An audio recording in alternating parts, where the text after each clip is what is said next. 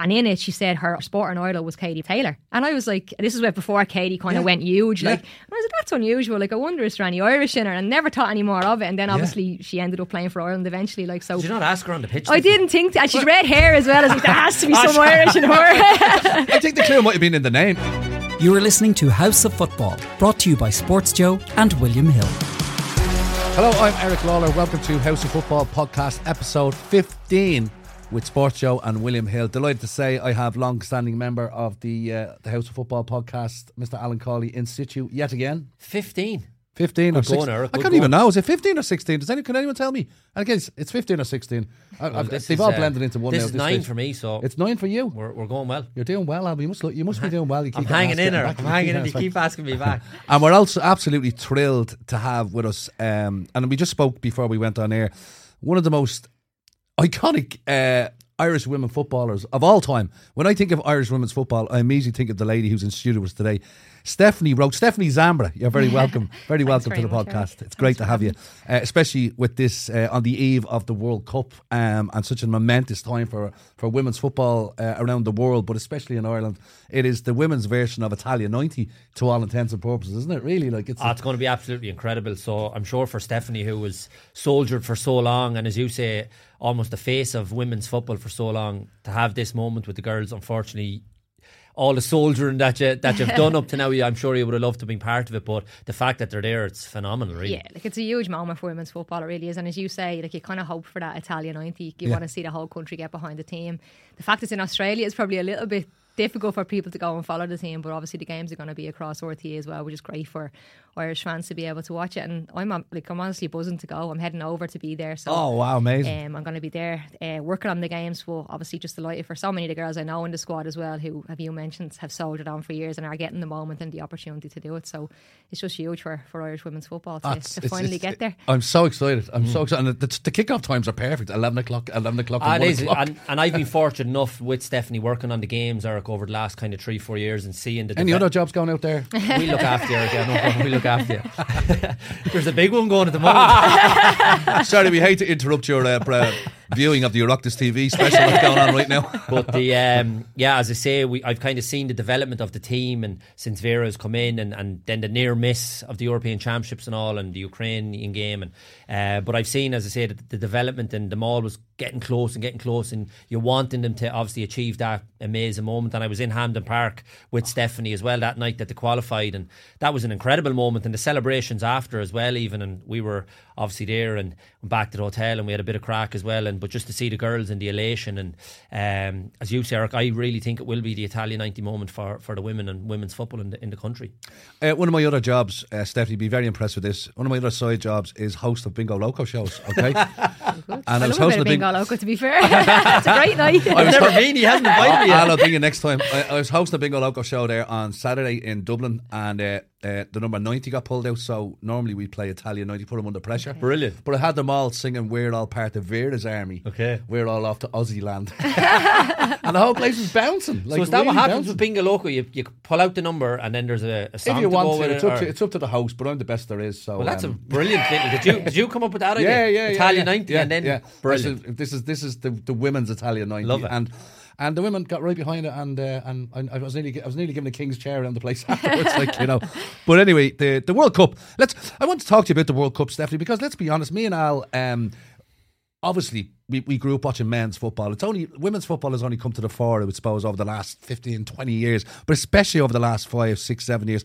I'm going into the tournament not knowing who the big players are to watch out for. Now, the one player, obviously, I do know of, okay, who has been brought in for our 6th World Cup is Martha from Brazil. Now, I do remember her from previous World Cups. She holds the record for most goals scored at a World Cup tournament by man or woman. She's 17 goals in World Cup final tournament. She's back in the Brazilian fold. Your opinions on Martha, Stephanie, I suppose, for a start? She, as you say, she's one of the most well-known, and even for us as female players, like just the women's game game wasn't covered for so many years, so it is hard to kind of get a lot of information on a lot of the teams, and thankfully I've played against some of the players who are going to, so I know kind of a few of them inside out. But Marta definitely would have been one of the players for me growing up who I would have looked up to in women's football, because there weren't that many well known. It was Marta and it was Olivia O'Toole who played for Ireland, they were the two that I knew of really who to follow. Obviously Emma Byrne was a goalkeeper, still someone I looked up to, but Marta definitely just one of the best players to ever play the game, and to be still going at her age as well, like she's still one of the best players, and Brazil have a very good squad and she's kept their place in it, so it just says something about her kind of work ethic and professionalism to be able to keep going as long as she has. But very, very exciting player. You just mentioned Olivia O'Toole. I think Olivia's going to be on one of our shows coming up soon, and what an icon she has been for Irish football. Your impressions of Olivia O'Toole and the dealings you've had with her through her career and all that. Yeah, like Olivia, when I first got into the Irish team, she would have been kind of coming towards the end of hers, so I didn't really get much time, as much as I would have liked to have playing with her. But she was a player when I first went to watch Ireland play, and Anya O'Gorman often says the same story, so we obviously went to the game with the same people. We went to watch them in Richmond Park against Switzerland, and I remember she wasn't playing and Noel told her to go warm up a few times, and she was nearly having killings with Noel, kind of saying, are you going to put me bleeding on or what? Like, and we were just looking kind of going, oh, she's giving out to the manager. She's feisty. She went on then and scored, and like when I got into the Irish squad, and if she would have been part of it in Iceland and stuff, and like words that she said to me, she probably doesn't even remember this, but like I always remember her sitting me down saying like, oh, you're a really good player, you have everything, you're a good striker, I think there's a big future. And like for someone like her to say that to me, it really just gave me that boost of, Jesus, she thinks I'm good, I can definitely do this, so she's definitely someone who obviously I looked up to as a role model before I got to know her, and then when I seen her, she was always very good with me and gave me kind of the advice that I needed to kind of keep pushing on. So I definitely have a lot of respect for Olivia, and I'm happy to see her getting a little bit of work around the World Cup as well, because people like her, you see the women's game growing, and I think people like her have kind of missed out on that kind of part of things, but to be able to be there with kind of obviously your likes yourselves coming on and talking about the World Cup and being involved in a few things around it has been great to see. I've listened to her a couple on various other shows, and she sounds like a real character. Yeah, like I'm really looking forward to having her in, kind of thing. She's fighting with the manager on the sideline. She's obviously a character. Yeah. There's no messing with her. Like, she just didn't take any. She was in Hampton that night as well, wasn't she? Yeah, she was over. That was a lovely moment. And a lot of the girls, Stephanie, and obviously the girls that were involved on in a few of them, went straight to her as well. So I'd say that kind of means a lot to her, the fact that she's very much in your thoughts, and all that she done, because that's the thing as well, Eric. When you think of Stephanie, and obviously Olivia is a bit older than Stephanie, but when you think of the girls who have gone before and they're seeing this explosion out of the women's game, there's probably a little bit in you feeling, oh, I would have loved that, or I missed out on a bit of that. But the girls haven't forgotten what they have done either, because it has to start somewhere, and the fact that they started it all, really, if you like, and to see the fruits of that work being kind of developed more so now by the girls, and then the qualification, all, yet they still kind of are playing a little bit part somewhere, and the girls in the current squad are thinking of them. Yeah. Just on the group that Ireland are in, Stephanie, we're in a group with Australia, the hosts, Canada, the Olympic champions, and probably the best women's team in Africa, Nigeria. Easy. And some people are calling it the group of death. But I suppose on one side, nobody's expecting us to do anything. But on the other side, what that squad is capable of. Do you feel they have a real chance of causing an upset and getting through? Yeah, I do. And I think, in fairness, like I know Vera has mentioned the games she's played are of high quality, like playing against the likes of France, playing against the USA twice in America. Like, I think particularly the game against France, like I think that was a real kind of a good game to come at the right time. Like, I think we learned lessons in that game that we can't let happen against Australia. Like, I think against USA and France, we started really well. We put it up to them. And I remember being kind of like, Jesus, this is really good. Like, we're doing really well. But we possibly didn't get that bit of luck at the right times in terms of the offside goals. Then kind of little bits of quality lacked at times, and that happens. If you're on top of a game, you kind of need to take your moments, and we didn't. And then the second half, obviously, France came out at the end of the first half, got 2 late goals. The things that happened in that game, I think, are really important that they did in a weird way, because they can learn from it and go into the game against. Because Australia, if you dominate possession against Australia and don't get something, they have Sam Kerr up top. Like, if you give her a sniff, she's going to score, and I think the girls will know that as well, so they'll be on edge and ready for it. But I think what's happened in preparation has been good in terms of getting ready for those high level games, because obviously Australia and Canada are something else, and Nigeria probably the ones we don't really know a lot about, but they're definitely not going to be any pushover either, so. And they have I was going to ask you, like, out of the group, you just mentioned Sam Kerr, would she be the main danger from the Australian team? Yeah, like, I think when you look across the board, they've got some very good, like, well-known players as well. Like Mary Fowler's now with Man City. She's a player who's coming up with them and done really well for Australia in recent games. Obviously, they've kind of had a decent run of games. They beat England. England obviously were on a long unbeaten run, like, and they beat them. But they're a team as well who I think can sit in and defend and don't mind kind of being under pressure because they have quality players who can go forward and score. So, like, I just think across the board they have so many quality players, and Sam Kerr for me is probably going to be up there chasing probably player of the tournament and top goal scorer. There's probably a lot of pressure on Australia in terms of they're the host nation, and when things haven't gone well for them before, the public haven't been kind of shy in bashing them either, you know. Right. So I think, like, if Ireland can frustrate them the way they have with France and the USA, and obviously get that little bit of luck and get something, I think it could be a good game for them. But they have to obviously kind of keep them at bay and make sure that they, I think, play the game and not the occasion as well. Like, there's 80,000 people in the stadium. No, a lot of girls haven't played in that before, you know. So it's really seeing how that's really hard to do, though, isn't it? Yeah, to play the game and not the occasion. Yeah, because it is such a huge. Yeah, and that's going to be a moment. massive factor. Like, the girls will be nervous, like, and you wouldn't be human if you weren't nervous in that situation. Like, in any situation, even the best men football players in the world get nervous, and that's a good thing, I think. But for that kind of occasion, that's something that they can't let kind of overtake them, really, if you like, because all the pressure's on Australia, and that's the way I'd be approaching it, really, in the sense that they're the home nation. Now, there'll be a huge Irish crowd, as tends to be, and we'll get tickets no matter what the allocation. Especially in Australia. Yeah, well, we'll get tickets. Like, I think the allocation was supposed to be only 4 or 5%, was it? Or they had it in a different stadium. They had to move it because there were so many people wanting tickets. So they're going to get massive. Like, there will be a lot of Irish people at the game. It'd be like that giant stadium. Remember, they thought all the Italians were going to just the whole Irish. And it'd be exactly like that. But I think we can use that to our strength as well, in the sense that they're the home nation, and let them be under the pressure. Because as Stephanie said, the Australians have no problem in getting on the back of men or women or whatever the case if they're not happy with how things are going.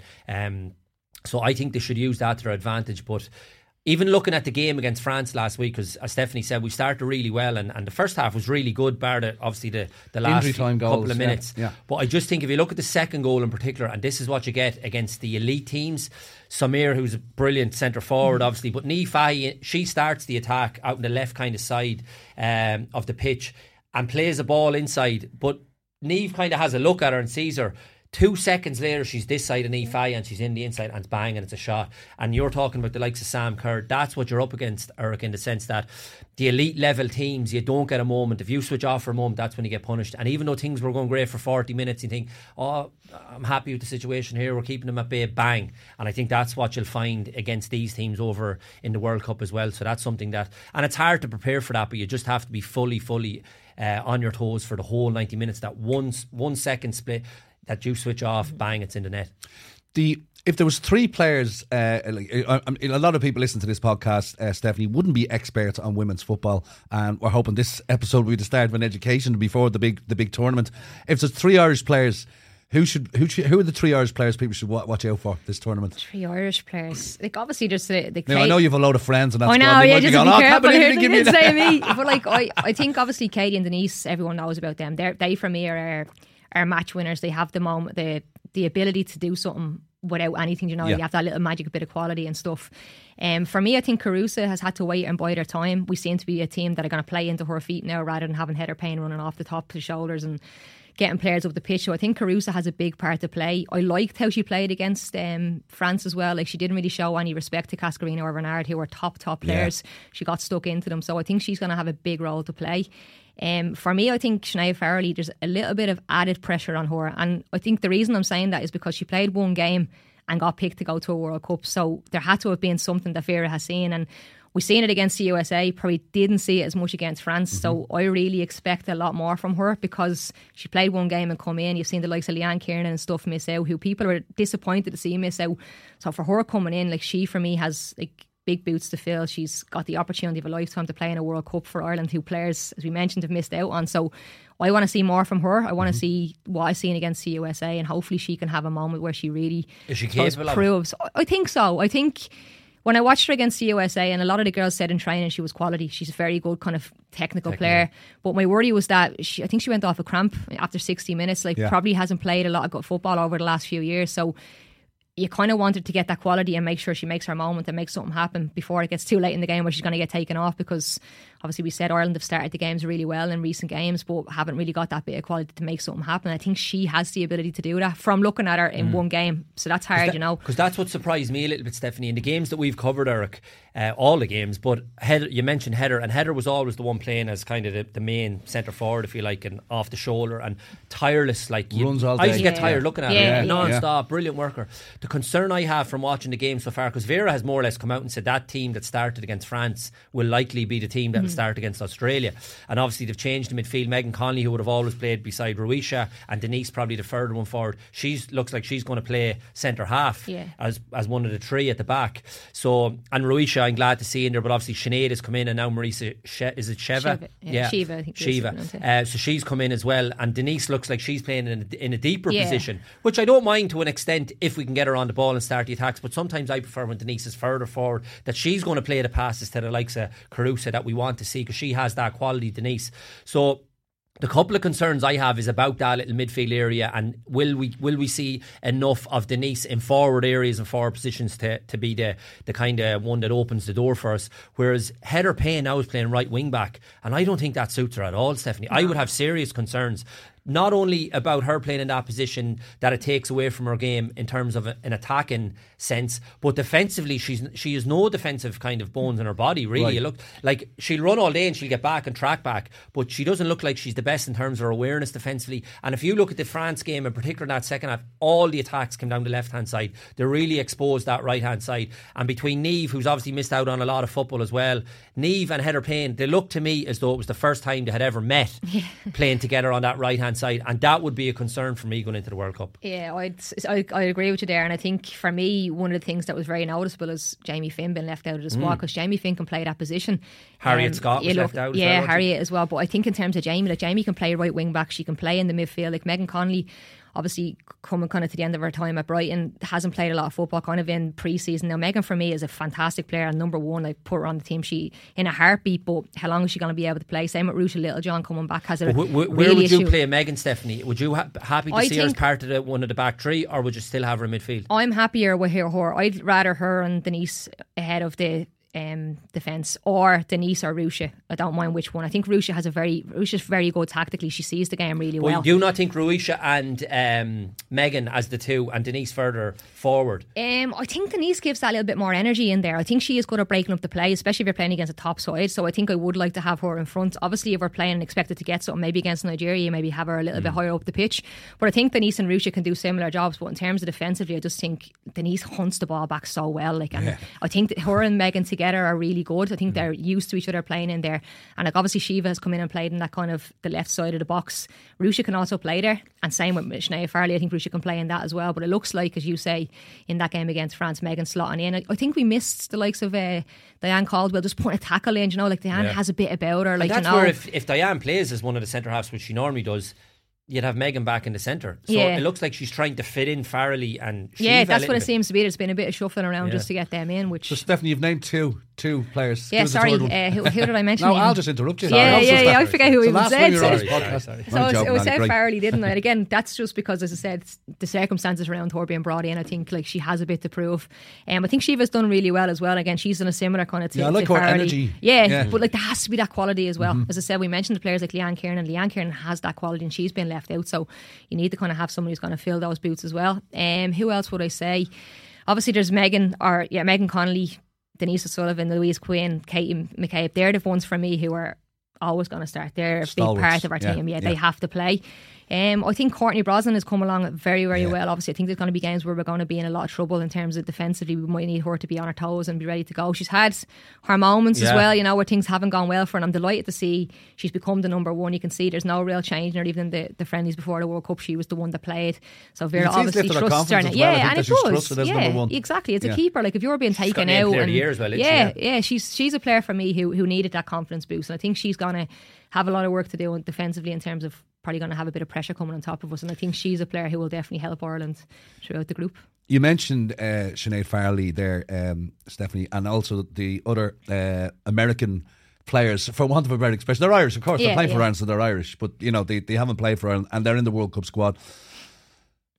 For somebody who's played for Ireland so long, and you're obviously in touch with some of the players in the squad, was there a little bit of, I don't know, what's the word, frustration and kind of anger? Bitterness, I suppose, that these girls have just come in. Now, come here, it's a tactic that Jack Charlton used to his advantage as well, going to tournaments where suddenly players who didn't take part in the qualifying tournament were drafted in because their granny was you've no problem if they're good enough. That's exactly my point was going to be. If they're coming in and they have something to offer that we don't already have, it's a no-brainer. No qualms about it. They have to play and they have to come. And from speaking to a few of the girls when they were in the camp in the USA, I think Sinead Farley really impressed. Again, like for me, I was a little bit worried because she's playing against the USA, who she's used to playing against. She's playing against players who play in her league, the same style of football. And like she showed real moments of quality. So I kind of was like, yeah, she has something, but she's also very comfortable playing against the USA. So now you need to see it against the other games. And against France, I didn't think she had the best game. Now, so against Australia, as I said, I just think because of the circumstances of her coming in, there's got to be a bit more from her, you know, like the likes of like Anya Gorman started against Scotland in the same position and done really well in that game defensively, got forward quite well. Also you have the likes of, as I mentioned already, Leanne being left out, players like Jamie Finn who've been the whole way through. We said they're shuffling the team around to get those two girls in, so Jamie can be affected in that as well, you know. So I think she has to really show why she's been there, and I think she has. As I said, I've talked to a few of the girls and seen her against the USA. She has that bit of quality, but she has to be really able to really bring it now at the World Cup and show why Vera has put the trust in her after one game. And maybe Vera just needs to tell her that they're not playing Australia, they're playing USA. Yeah. She'll go out and just tear it up. She's under pressure, to be fair. Yeah, there must be an awful hard on pressure her on as well. Yeah. And the one thing that struck me about the girls over the last few years as well, everybody sees how likeable they are, and in terms of the kind of relationship they've built up with the public and everything, everyone's got behind them. But also the girls themselves, like there was a real strong bond and a unit, it seemed, with them. And if you're a new player coming into that late in the day, that can be difficult for her, you know. Will you be accepted? Like, is this awkward? How do I feel? As you said, is there other girls looking at me thinking, how come you're after getting in here? So that can be difficult for the girl herself as well, Sinead. So hopefully she adjusts to that. I'm sure they've welcomed her in. Yeah, it's a good group of players. Like, and there'd never be that, I don't think. Like, unless, they came in, they couldn't kick snow off a rope. Like, what's going on? Like, but as I said, I think but it she is does like there's pressure quality. on her. So hopefully, as Stephanie says, she does deliver. Like, you know, but it's pressure. Yeah, it really is. I suppose Vera selected this squad, and there's a couple of girls going out training. 3 players going out with them training, but I think there was some quarters are questioning the fact that there's not one striker in that training trio. There's a 4th goalkeeper for some reason. Do goalkeepers get injured much in women's football? What's going on there? Is there something we need to know, Stephanie? I think that's it's Jan Willem who's the goalkeeping coach. He likes to have 4 keepers, and I don't really know. You have to ask him. Like, I think he just likes to have cover, and even for his sessions for the goalkeepers, like obviously we said Courtney Brosnan's probably going to have a lot of stuff going on in the game, so he probably wants to have her as prepared as possible. But we've always tried to travel with 4. I've noticed that before. It is something that he likes to do. He likes to have as many keepers as he can on it. I think if you look at the squad, like really it's only, I know Abby Larkin can play up front, Ani can play up front, but they've never really been used up front. It's only really Amber Barrett and Carusa who are really centre forwards. So I can understand people's questions, but I think it shows you how we're going to play. You know, I think Vera's going to go out there with a game plan, and look, I don't blame her because it's worked for her in qualifiers. I don't expect us to go out now and start battering down goals and, you know, centre forwards getting a hat trick, or, you know, I think we're the type of team that's going to be hard to beat, but try and have moments where we can do something up top as well. And I think that's exactly how we're going to play. I think you only have to look at our squad in terms of even the backup players. She's probably hopeful that Carusa will get through the group games and play. She'll be her kind of number 1 in that position, I think. And as I mentioned, I think probably looked at Saoirse Noonan in the friendlies and probably didn't see enough to bring her. Amber Barrett obviously came on against Zambia and was the usual Amber Barrett. Like, I love Amber. I think she's got a great attitude. Like, she's a player who hasn't had many opportunities. When she does get her opportunity, she shows that she can do. She's a perfect example of like a true professional, I have to say. So I'm really happy to see her, because I think there was loads of question marks about her not going, which I found crazy. Like, I couldn't believe that. So, because she's always delivered, Amber, to be fair. She got the most important goal, like the more than Stephanie's goal being remembered for years to come. Amber's goal will be kind of, it's almost like one of those Ria Houghton, Ronnie Whelan type goals. I'd be reeling in the ears. Moments, and obviously all the emotion that went with it because of what happened up in Creaslock. Absolutely. And it was a beautiful moment, actually, wasn't it? Sorry, Eric, but just on that one with Amber, were you surprised then that Amber didn't start against France and she went with Carusa? And do you think she's only going to use Amber as an impact sub? I think Amber will be more of an impact sub, And I think with, as we said before, like, she played with Heather on the shoulder and kind of getting up the pitch and trying to get the ball like, up to her into space and get everybody up, whereas now we're playing to a centre forward who wants to play the feet, get the ball and then feed off her. And I think Carusa's very good at that, and Amber's probably, she can do it, but I think Amber's more of a kind of impact sub who can come on and do something when they're tired. Like, I'm not sure if she's what Vera wants from the start, is what I'm trying to say, and I think she is going to be that player that hopefully we'll see coming on and making something happen in the last few moments of games where we need it. But from what I can see, the big one for me as well, Stephanie, is, like I mentioned, the concern I have on the right hand side with Heather, because I loved Heather playing up front and all, and just what she gave. And I understand if Vera now has Carusa in the sense that, and even just getting the midfielders into the game as well that she's introduced. But the elephant in the room as well is Katie. So she's our best player. Maybe Denise, probably the two of them are the two star players. But if you're playing her left wing back and we're going to be playing games where we're going to be penned in and she'll always be like a left back, that would worry me. I would want my best player to be playing centrally or playing somewhere where you're going to get her as much of the ball, or if she's higher up in terms of that left hand side of the pitch that we've seen in the qualification. And now I know we had Megan and all, and Megan could slot in there at left full, and obviously Katie could play further forward. But even listening to Katie, I don't think she's mad on the whole left wing back thing. I think. Or am I reading too much? No, I think I agree. Like, and I've actually myself and Karen, who will be talking a little bit about the World Cup. Like, we've always said that Katie's better higher up the pitch. Like, especially, like, obviously for Arsenal, she's got tons of quality. I'm not saying the Ireland team doesn't have quality, but Katie is the player who has that quality, you know. And I think particularly, as you say, if we're going to be penned in, like, she is the player that maybe if you get the ball up to her, she might make something happen. So I think she is better in the left side of the box. We play the two attacking players in the box. I think she is better there.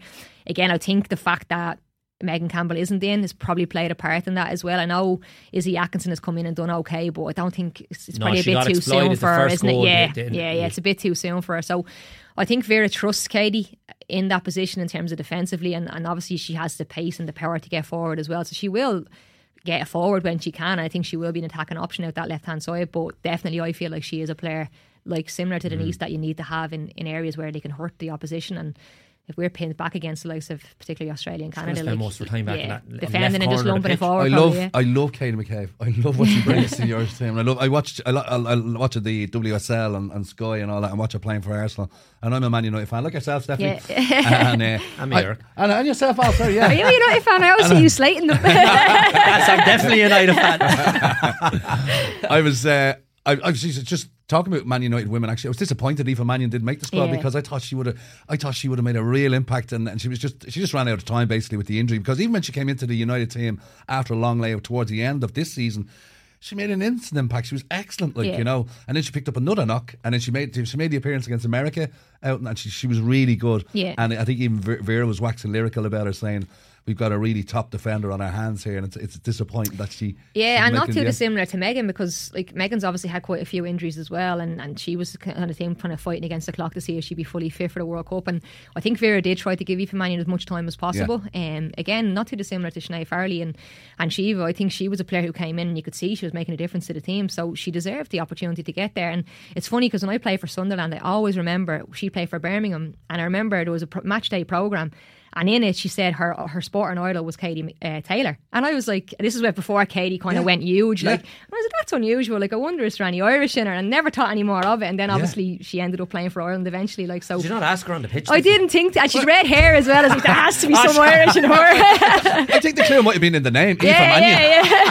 But I was like, as I said, when I seen that, I was like, there has to be something there. But she never obviously played underage or anything like that, so I just presumed she was English and wanted to play for England or whatever. Even hearing her interviews, and like she was brought up in a really Irish house or home in Birmingham, and all her family, all her extended family were all Irish. She spent a lot of time in Ireland, so she was well versed on Gaelic football and hurling, camogie and all that kind of stuff. So you were kind of going, actually, I'd love to see her representing Ireland, because she's a top draw player. And it's listen, there'll be more World Cups, I'm sure, you know. Hopefully, yeah. I want to get back to you about Vera, Stephanie. Obviously, there was like a little bit of a cloud over the French match, particularly in the press conference with Katie, when Katie was, you could see visibly getting annoyed at the line of questioning, you know, overshadowing this amazing achievement. We should be talking about the football, talking about France, talking about the World Cup, and yet we're talking about Vera. Obviously, you've worked with Vera occasionally in the Irish setup, Stephanie. Your impressions on Vera and what makes her stand out as a top level coach? Yeah, I think Katie, in fairness to her, she handled that really well, because she was right in terms of, look, this should be about the girls who have got us to a World Cup. We've been waiting for this a very long time, so I think for it to be overshadowed by something that was already out in December and then coming back in again, and questions to be around our send off game, I think was wrong. You know, I think, like, in terms of the Irish media, they have to do their job in terms of investigate what has been said and stuff like that. But for me, like, obviously I've played under Vera, probably have never really been in favour with her, so I probably have more than anybody the right to kind of say, I don't like her, she's brutal. But for me, like, and I think she said it herself, like, she's Dutch, very blunt, very straight to the point.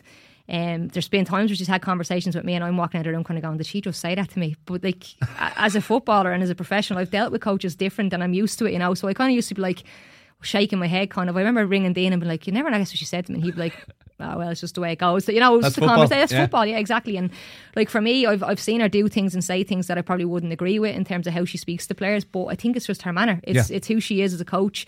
And look, obviously people have had bad experiences with her, and I don't want to, because I don't know the full insight of what's happened in America or who has making these claims. But for me and my experience with her, I would just say it's just the person she is. She's quite blunt. Straight to the point, doesn't really try to hide out from what she's saying. And I think sometimes as a player you have to be able to take it or not take it. And do you think, Stephanie, right, and that's an issue, not an issue, but say in the women's game compares to the men's game, right? And now obviously all the talk about the women's game and the sound footing that it's on and wanting the equality and all that kind of stuff that we're all in favour of. But I listened to her solicitor interviewed last week around the game, and he was on it was the Claire Byrne show, and he was basically making out almost the case in defence of Vera was the fact that if a man's coach was saying these things, a man wouldn't bat an eyelid type thing, right? That was his defence. And I've worked with coaches, and some of the things I've heard said in dressing room, Derek, and said to me, and that goes on. And it's interesting, Stephanie saying that some of the stuff Vera might say, our coaches in the past, you'd ring Dean, who has an experience of being around men coaches and had heard direct statements and different things said, but it's a football kind of situation or whatever, and you get on with it. Do you think that's something that maybe even going forward that, and I know it's a different time we live in now, but like you've an understanding of it because you've played so long and you've been around Dean and men and different things in terms of the football background of what goes on in a dressing room, whereas maybe some of the girls haven't had that experience, and the coaches being direct, they shouldn't feel as though it's taken a personal, that this is just kind of the way coaches tend to speak at times. Yeah, and I think you've hit the nail on the head there in terms of the times we're in. Like I think so many young players are coming through now. Like even with my coaching, like with kids, like I very rarely would shout at kids or say anything negative, but if you do say something negative, they're just like, what? Take it I've done something wrong. What? Like, and there is that kind of, and I know I've seen loads of comments on social media saying like snowflakes and all this stuff. I think that's wrong because you don't know the situation, you don't know what's being said, you don't know the kind of history of what's being said. So I don't want to say anything about other people that it's happened to, but from my experiences with Vera, there are times where I thought she could have talked to me in a different tone or said it in a different way. But I understood from her point of view that she had a team to look after. If I'm not going to be part of that, she's not going to spend hours comforting me and making sure I'm okay. You know, it's just a generational thing that she's been brought up in that kind of culture as well. Yeah, exactly. She's been around for so long, and that's what I get, Eric, is that I've been brought up in that. And I often, like, I go to a match now on a Friday night, League of Ireland, and I don't. Funny, I pointed this out. I knew like this because I was in Dalem on Friday night, and Bows were obviously losing, and they came back. You mean obviously losing? No, I mean, no, I know what you mean. Sorry, Bows were losing in the game, and I can't remember who it was, gave the ball away, and no one says a word. Yeah. No one gets after them, gets onto them, right? Hubin, who's a bit old school, ball gets given away by the right full. He's absolutely going through him for a shortcut. Right. And it's a culture, not a cultural, it's a generation thing, I think. And the younger lads growing up now maybe don't get that, or they haven't got that. I'm not saying it's right or wrong, but I think it's gone too far, too soft, that there has to be a balance somewhere still in the middle, that you're able to say, get on to someone and take it in the right way that it's meant, and just move on. Yeah, I agree. So toughen up, everybody. Yeah. There's some hard truths. It's tough love. Yeah. It's tough love. Stephanie, right, come here. Listen, we're going to we'll go back to the World Cup now in a little bit, but I just want to touch upon your career, and it would be rude not having Stephanie Zambra on a show and not asking her about that moment, the moment that changed your life, I suppose. The moment that shot you through the stratosphere of everyone's consciousness in this country and indeed around the globe. The goal that had you nominated for the Puskás Award. Can you give us a little sense of, like, even when you scored the goal that day, did you know the game was being filmed for a start? I did, and Right. it was the reason I did is because it was quite unusual for our games to be filmed. So when I Okay. seen them setting up the camera, I was like, "Oh, that's good to see they're doing that," you know, that way. So I knew about it. Now, when I scored the goal, I didn't even think they got that on video. So before the match, you were thinking, I'm I going got to to score a everything belter here now. now. Yeah, we shoot from the halfway line. No, not at all. Like, honestly, it was more so when we went in after the game. Actually, one of the girls who Comfort who played with us, John Flood, who had the underrecord, and he was the Western manager at the time, and caught me over and was like, "Come here," showed me the goal. And like, I honestly had been looking, kind of going, I'm not going to be able to shot. Like, telling me brothers, like, I have two older brothers, like, if I went and told them I scored a cracker, they'd be like, "Oh yeah, hit off the shin," you know, the usual bit of slagging. Like, so all I was thinking was, yes, I can show them, I have it there. And as I said, one of the girls, Ruth, was like, "That's going to go viral, like, that's going to go off." And I was just like, didn't think anything of it. Like, and it was not until obviously there was a little bit of hype around it after it in terms of RTE coming to interview us and P-Mount, and it gave us a chance to promote the league a little bit. And then I always remember I was in France at the time, and I came back to watch DLR Waves playing Wexford up in Jackson Park on Wayside in Kiltiernan. And one of the parents of Nicky Sinnett's parents actually said it to me. I was like, I heard that's nominated for a FIFA award. And like, genuinely hadn't heard anything about it. And I was just like, what? And me and my dad you only heard it through the grapevine. I kind of heard it through. That was the first I heard of it as such. But me and my dad just kind of looked at each other and were like, that was a bit odd that he said that. Is he taking the piss type of thing? You know, that way. Like, and didn't think any more of it. And then it was only a few weeks later where I was back, or a few months probably later, I went back to France and I was in my apartment and I got notified on Twitter. So that's the only how I found out. Wow. I got a tweet that had the 10 players and I was included in it, and I had the FIFA and the little, was it the blue, what is it? It's a blue tick on it. Yeah. And I was like, were the club not notified first? No, well they may have, but I obviously got the notification to Twitter. I'm not sure if they did get anything or not. I'm sure they did in some sense or in some way, but I hadn't heard anything about it, and it was through Twitter. And I remember my phone absolutely hopping, just like different notifications coming in. And like, I wasn't ever really on Twitter at that stage. Twitter was quite new, so I didn't even know how to use it properly. I was looking kind of going, what is going on? Like, and it just absolutely went like flying. And obviously the support, it was incredible, wasn't it? Like, the goal itself was amazing, but just the reaction to it and the fact. And I remember feeling a real sense of pride, going, yeah, that's one of our own. And a goal, in fairness, from a technical point of view, it was absolutely out of this world. Like, it was just. I remember it being discussed on like the likes of Sky and BBC, Ian Wright and all, saying what a goal and all that, and going, that's a lucky goal, isn't it? Because you just got. Was the goal of the month there with Shamrock Rovers? Yeah, and it was the same goal, the same end. Yeah, same. It wasn't exactly quite as good. No, now I don't think, but I caught it it well, to be fair. But yeah, no, it was in the same goal. Yeah, it was, wasn't it? Yeah. And then obviously that you went to the ceremony.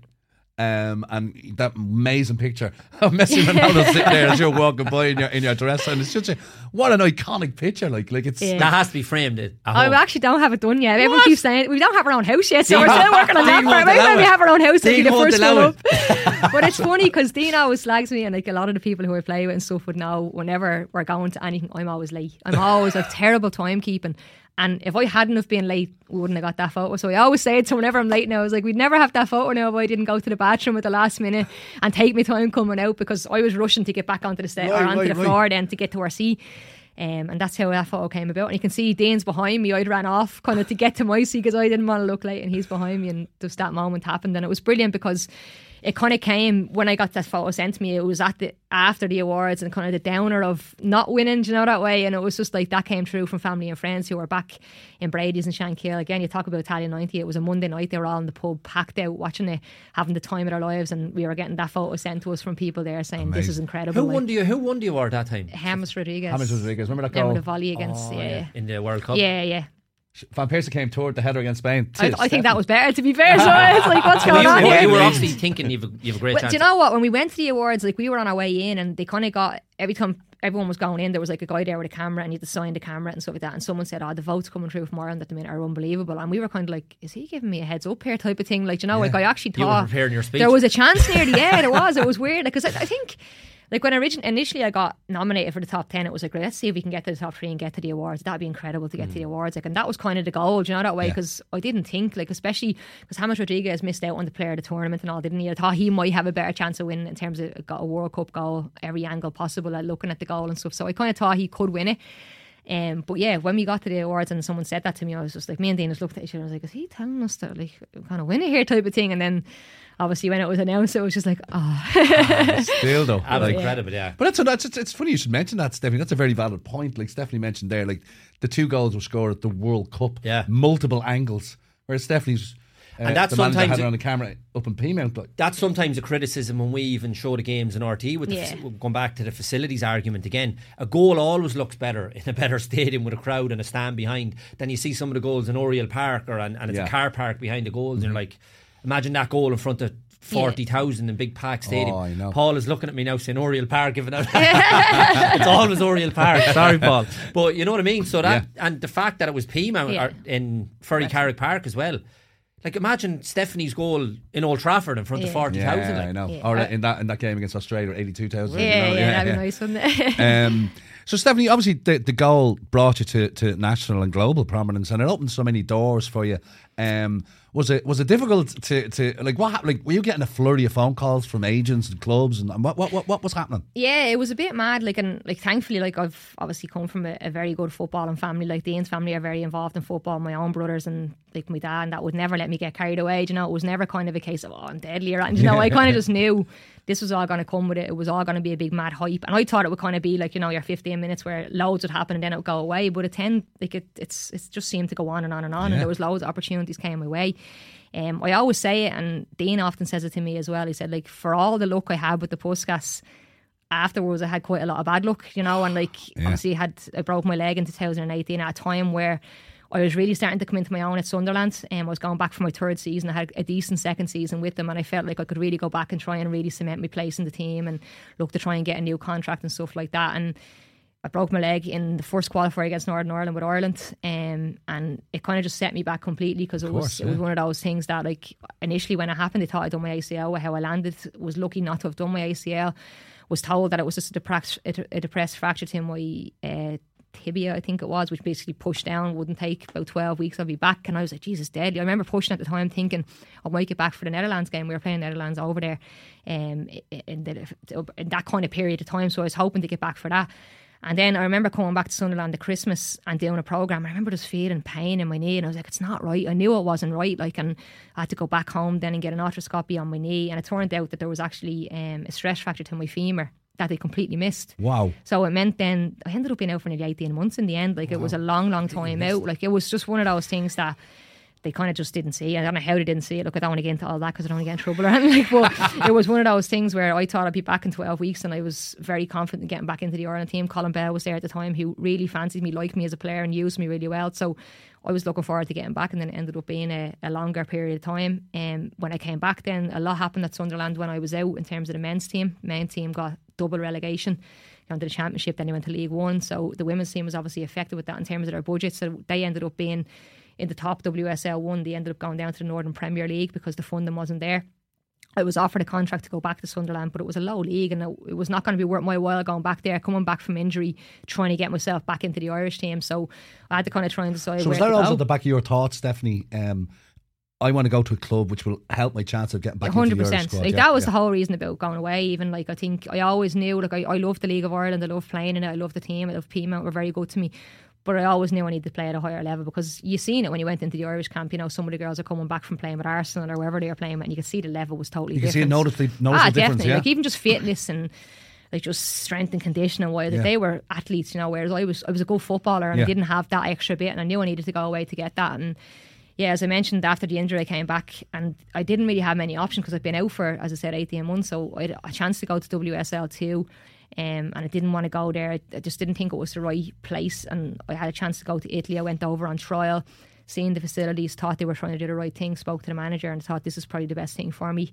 Went over there kind of just coming back from my injury, got myself fit, and thought I was doing well, and it just didn't go well in the end, you know, like the things that I've been promised. I remember I got over there in September. It was Fiorentina, wasn't it? Yeah, Florentia it was called. They're actually not even a club anymore, so that'll show you how bad it was. Yeah. Wow, okay. So basically I was promised everything, sun, moon, and everything, you know, kind of the usual. That's what happens when you let Stephanie go, the club folds. Yeah. Decisions like that, Stephanie, was there anyone advising you, or was it just yourself and Dean and family? I had a few people advising me. Like I've friends and family who work in football, and I had people look over the contract and stuff like that. I'd done all the right things. So when I went to France, the first club I played for, there was a lot of stuff that didn't happen, and I knew I learned from the mistakes that I made there. So I done everything in the right way. It was just the club, they were kind of chancers. I went over there in September, I didn't get paid.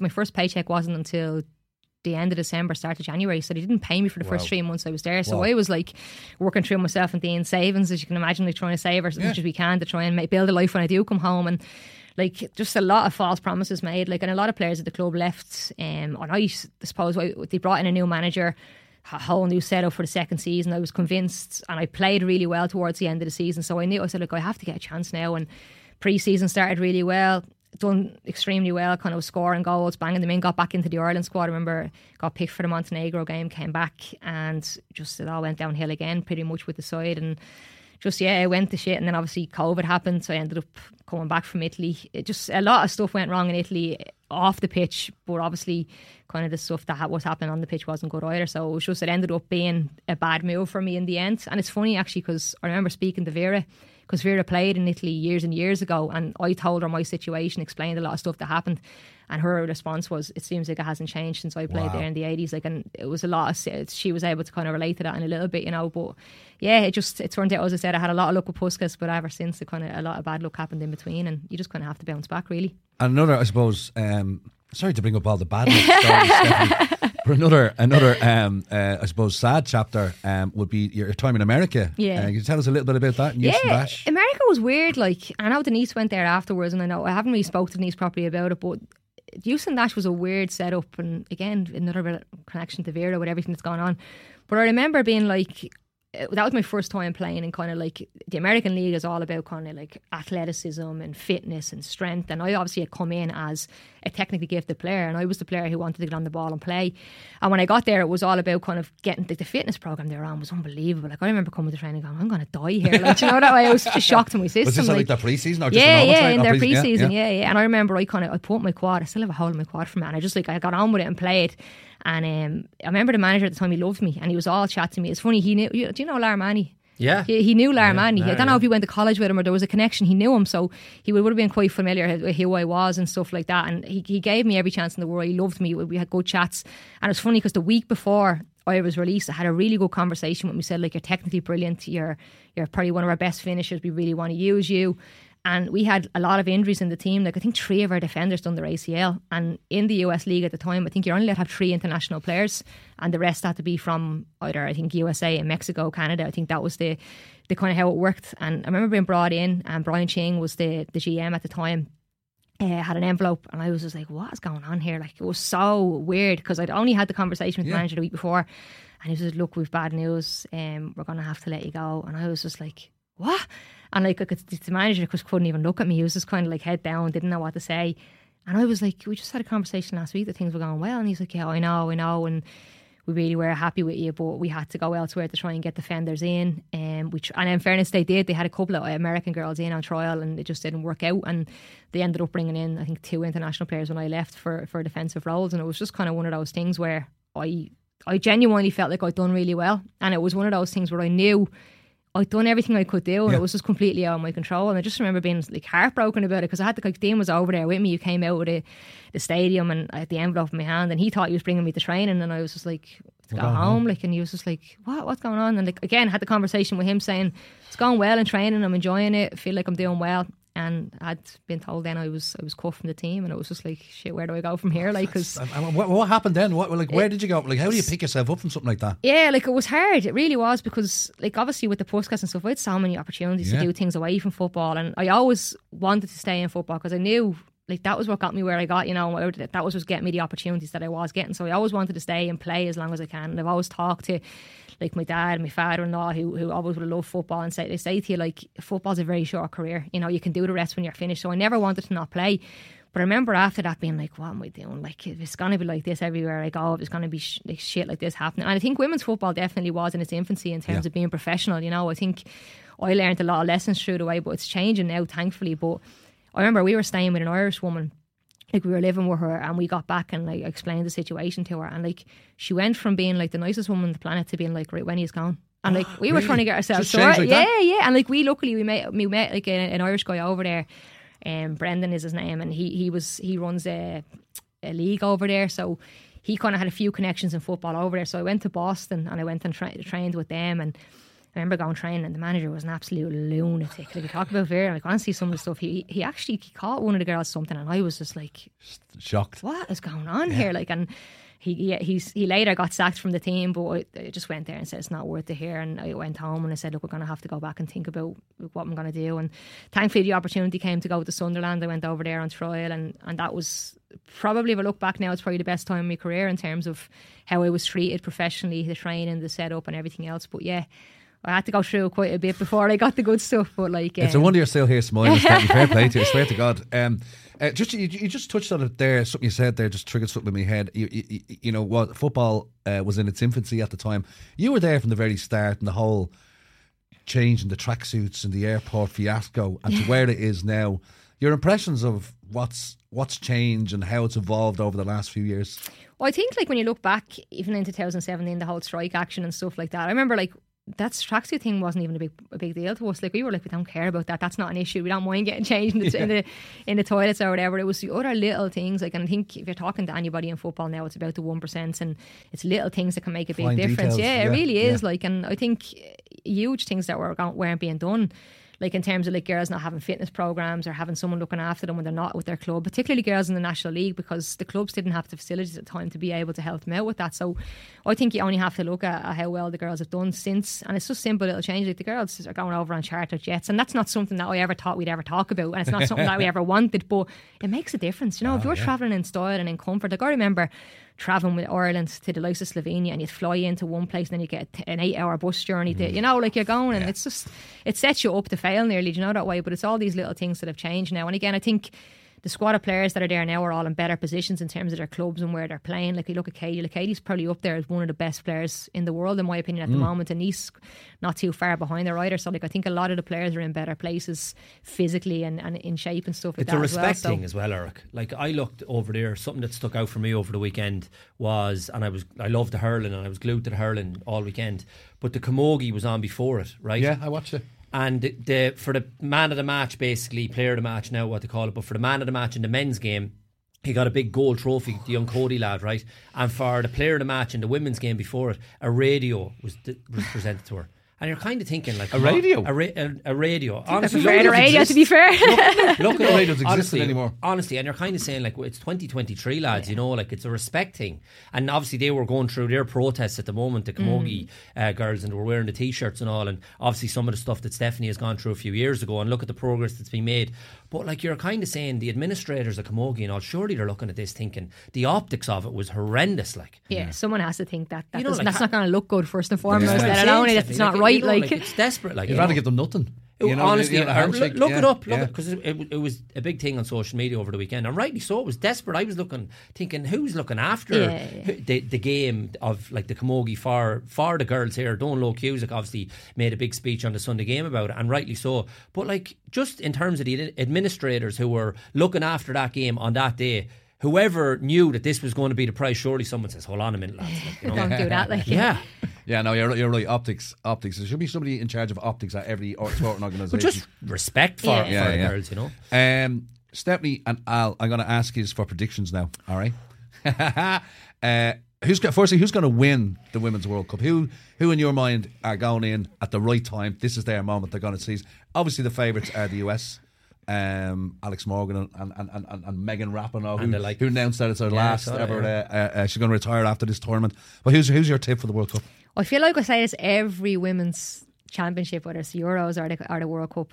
But France, I really like France, and I always feel like they just lack that little bit. They've never got past the semi-final. I think they showed a little bit of frailties against Ireland, but I think they have the quality of a new manager coming in, and a lot has gone wrong with the previous manager. I think Germany have a good chance as well, but I think I'm going to stick with France, and hopefully they do it this time, because I feel like I always say them, but they always never get past a certain stage. So Stephanie's going with France. Al?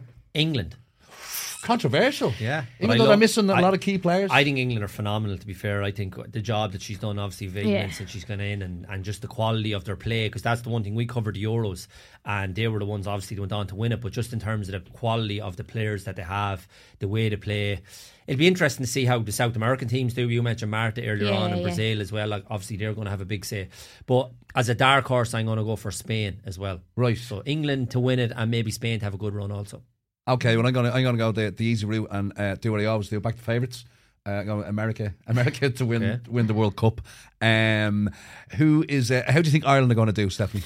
I think a lot depends on the first game and how it goes. I think if hopes are completely dashed and they get hammered in the first game, which I don't see happening, but you just never know in football, I think that could be hard for them to take. It could be hard for them to come back from it. But I think if they can get into the Australian game and try and get something from it, whether it be maybe a draw, maybe nick a win, or even, and I don't like saying this, a good performance with maybe a narrow defeat, I think that will set them up for the next game. And I think they have a chance of getting out of the group. I think we've always been better as underdogs, like playing against Australia and Canada, as you say. We're not expected to beat Australia if we can get something brilliant. So I think that suits us to a certain extent. I think the way she sets up as well is for that. They're not set up to be hammered. Like, they're set up built from the back, defensively sound. So you would think they will hold their own in that regard. And they don't concede a lot of goals, to be fair, do they? Like, defensively, I know it was 3 there against France, but generally in the games, you don't see them like concede. Like the 2 USA games, was it 1-0 and 2-0? So they don't concede even against the better teams. It's just the worry I have is, do they have enough going the other way? Yeah. It's a how they so come back, you fancy them to get out of the group then? I have to say, yeah, don't they? I know, I do. I hope they do. I really do hope they do, because I think they deserve to have a good run. And obviously, I think, and I don't want to sound like I'm patronising them. I think getting there has been brilliant, and like, they deserve a huge amount of credit for getting there. So go and enjoy it, go and express yourselves, and like so many players want to be there. Like, so go and just enjoy it and do what you can. And I think we have the quality of players, particularly in the likes of Katie and Denise. I think they can make something happen. I think Louise Quinn is a great asset for us from set pieces. So I think if we get a few opportunities from set pieces and can defend well, I think we've every chance of getting out of the group. You're getting me excited now. Come on, Ireland. Run out of Italian 90 years. We're all part of Ireland's army. Al, tell your prediction for Ireland. Yeah, I like that. I'd love to see them get out of the group. I'd say that's probably the main objective. Give a good account of themselves. You'd hate to think it would be like a Euro 2012 moment where obviously the men's team had Italy, Spain and Croatia. It was over after the first game, really. It was over after the draw. But I don't think that'll be the case. I think I would hope they would hold their own in the group, and obviously the main objective is to cause a surprise and trying to get out. I wouldn't be writing off Nigeria either. We saw what Zambia brought. Zambia were decent as well, and so I'm sure. Just on that Zambia, like, I mean, Ireland beat them 3-2. 3-2 they beat them in Tala there recently. And everyone's going beat Germany. They beat Germany. Yeah, but check out there's one for you now, people that might be listening, in terms of us going predictions go for Banda for golden, or what is it, golden? The golden boot. Yeah. Oh, she's a serious player. Bunny Shaw with Jamaica as well as with Man City. With Man City. She has a chance. Like, I know you don't know how far they're going to go, but she could score a few in the group stage as well. Surprise a few, you know. Definitely. I mean, there's the unknown too. Like, you don't really know what to expect from them. Like against Zambia, they kind of caught us off. Like, I think everyone was like, Jesus, what's going on here? These are half decent. Like, but I'd love to see. Hopefully, as I say, to give a good account of themselves, Eric. If they were to get out of the group, it would be massive. But I just think in terms of what it's going to bring to the country, and for, again, going back to, I suppose, where we started the conversation with all the girls that have soldiered for so long, you would like to think this is going to be the start of something that could become the norm. And for all the little young girls that are tuning in, like, I know our local club are doing a watch. A lot of clubs are doing that. So I think it will be the Italian 90 moment. And what the men didn't do in Italian 90 was capitalise it in terms of the administrators around the game. And we went through such neglect for years. I'd love to think the administrators looking after the women's game, and I think they will capitalise on all the exposure that they're getting to brilliant sponsors as well, and I think, as I say, capitalise on that and let this become the norm rather than the exception. And Stephanie, you're in the very fortunate position, you're travelling to Australia for the World Cup. I'm incredibly jealous of you, but it must be like, I'm thinking of Stephanie Zambra, Stephanie Roach, as the Irish team walks out. Everyone, it's funny because I never thought this would be as big an issue. Everyone's like, is it Stephanie Roach or Stephanie Zambra? And I'm like, well, I don't really care. Like, you can call me whatever you want. Everyone knows me as Stephanie Roach. It's a new thing. Was Dee not nailing down that? As soon as that ring with that. She just wants another meal back to Italy. It sounds more exotic. I suppose I'm just trying to. Could you put into words how you think you're going to feel as you watch that Irish team walk out with the Australian team for that opening game? I think it will be very similar, as you mentioned, in Hampden Park. Like, honestly, I wasn't close to tears towards the end of the match, and I remember doing the commentary, and obviously George is such a way with words, and there was times where I was like, geez, I need to say something here, I'm commentating. But I was so I honestly was having to compose myself, because I just felt so happy. And I remember meeting Emma Byrne as well after the game. We were chatting, and the two of us were nearly crying, hugging each other, kind of being like, this is unbelievable, we actually have done it, that way. And it was just honestly a very proud moment, and obviously I would have liked to have been part of it, but I'm still very proud. I've still got a lot of girls in that team who I've played with over the years, and absolutely delighted to see them get their moment to do it. So I think it's going to be a very similar moment to that, just a moment of complete pride, and hopefully, as I said, a lot of hope behind the team, and that they can get out of the group and do themselves proud and do themselves justice. Absolutely amazing. And when we're watching that match, Al, and we hear Stephanie's gone quiet, we know she's on the moment. I'm having a moment to wipe my tears away. Okay, folk, listen, I could talk to you all day. Stephanie, it's been an absolute pleasure to have you on. This has been episode 15 or 16, we're not sure. We'll find out when it goes up on Spotify, of House of Football, William Hill and Sports Joe. Delighted. Thank you so much for coming in, Al, Cawley, and Stephanie Roach Zambra. Stephanie Roach to me forever. Thanks so much for coming in and being a brilliant guest. So yeah, tune in next week. We'll be back. You know the story. Subscribe, share, tell your friends and all the other stuff. Thank you. Bye. You've been listening to House of Football, brought to you by Sports Joe and William Hill.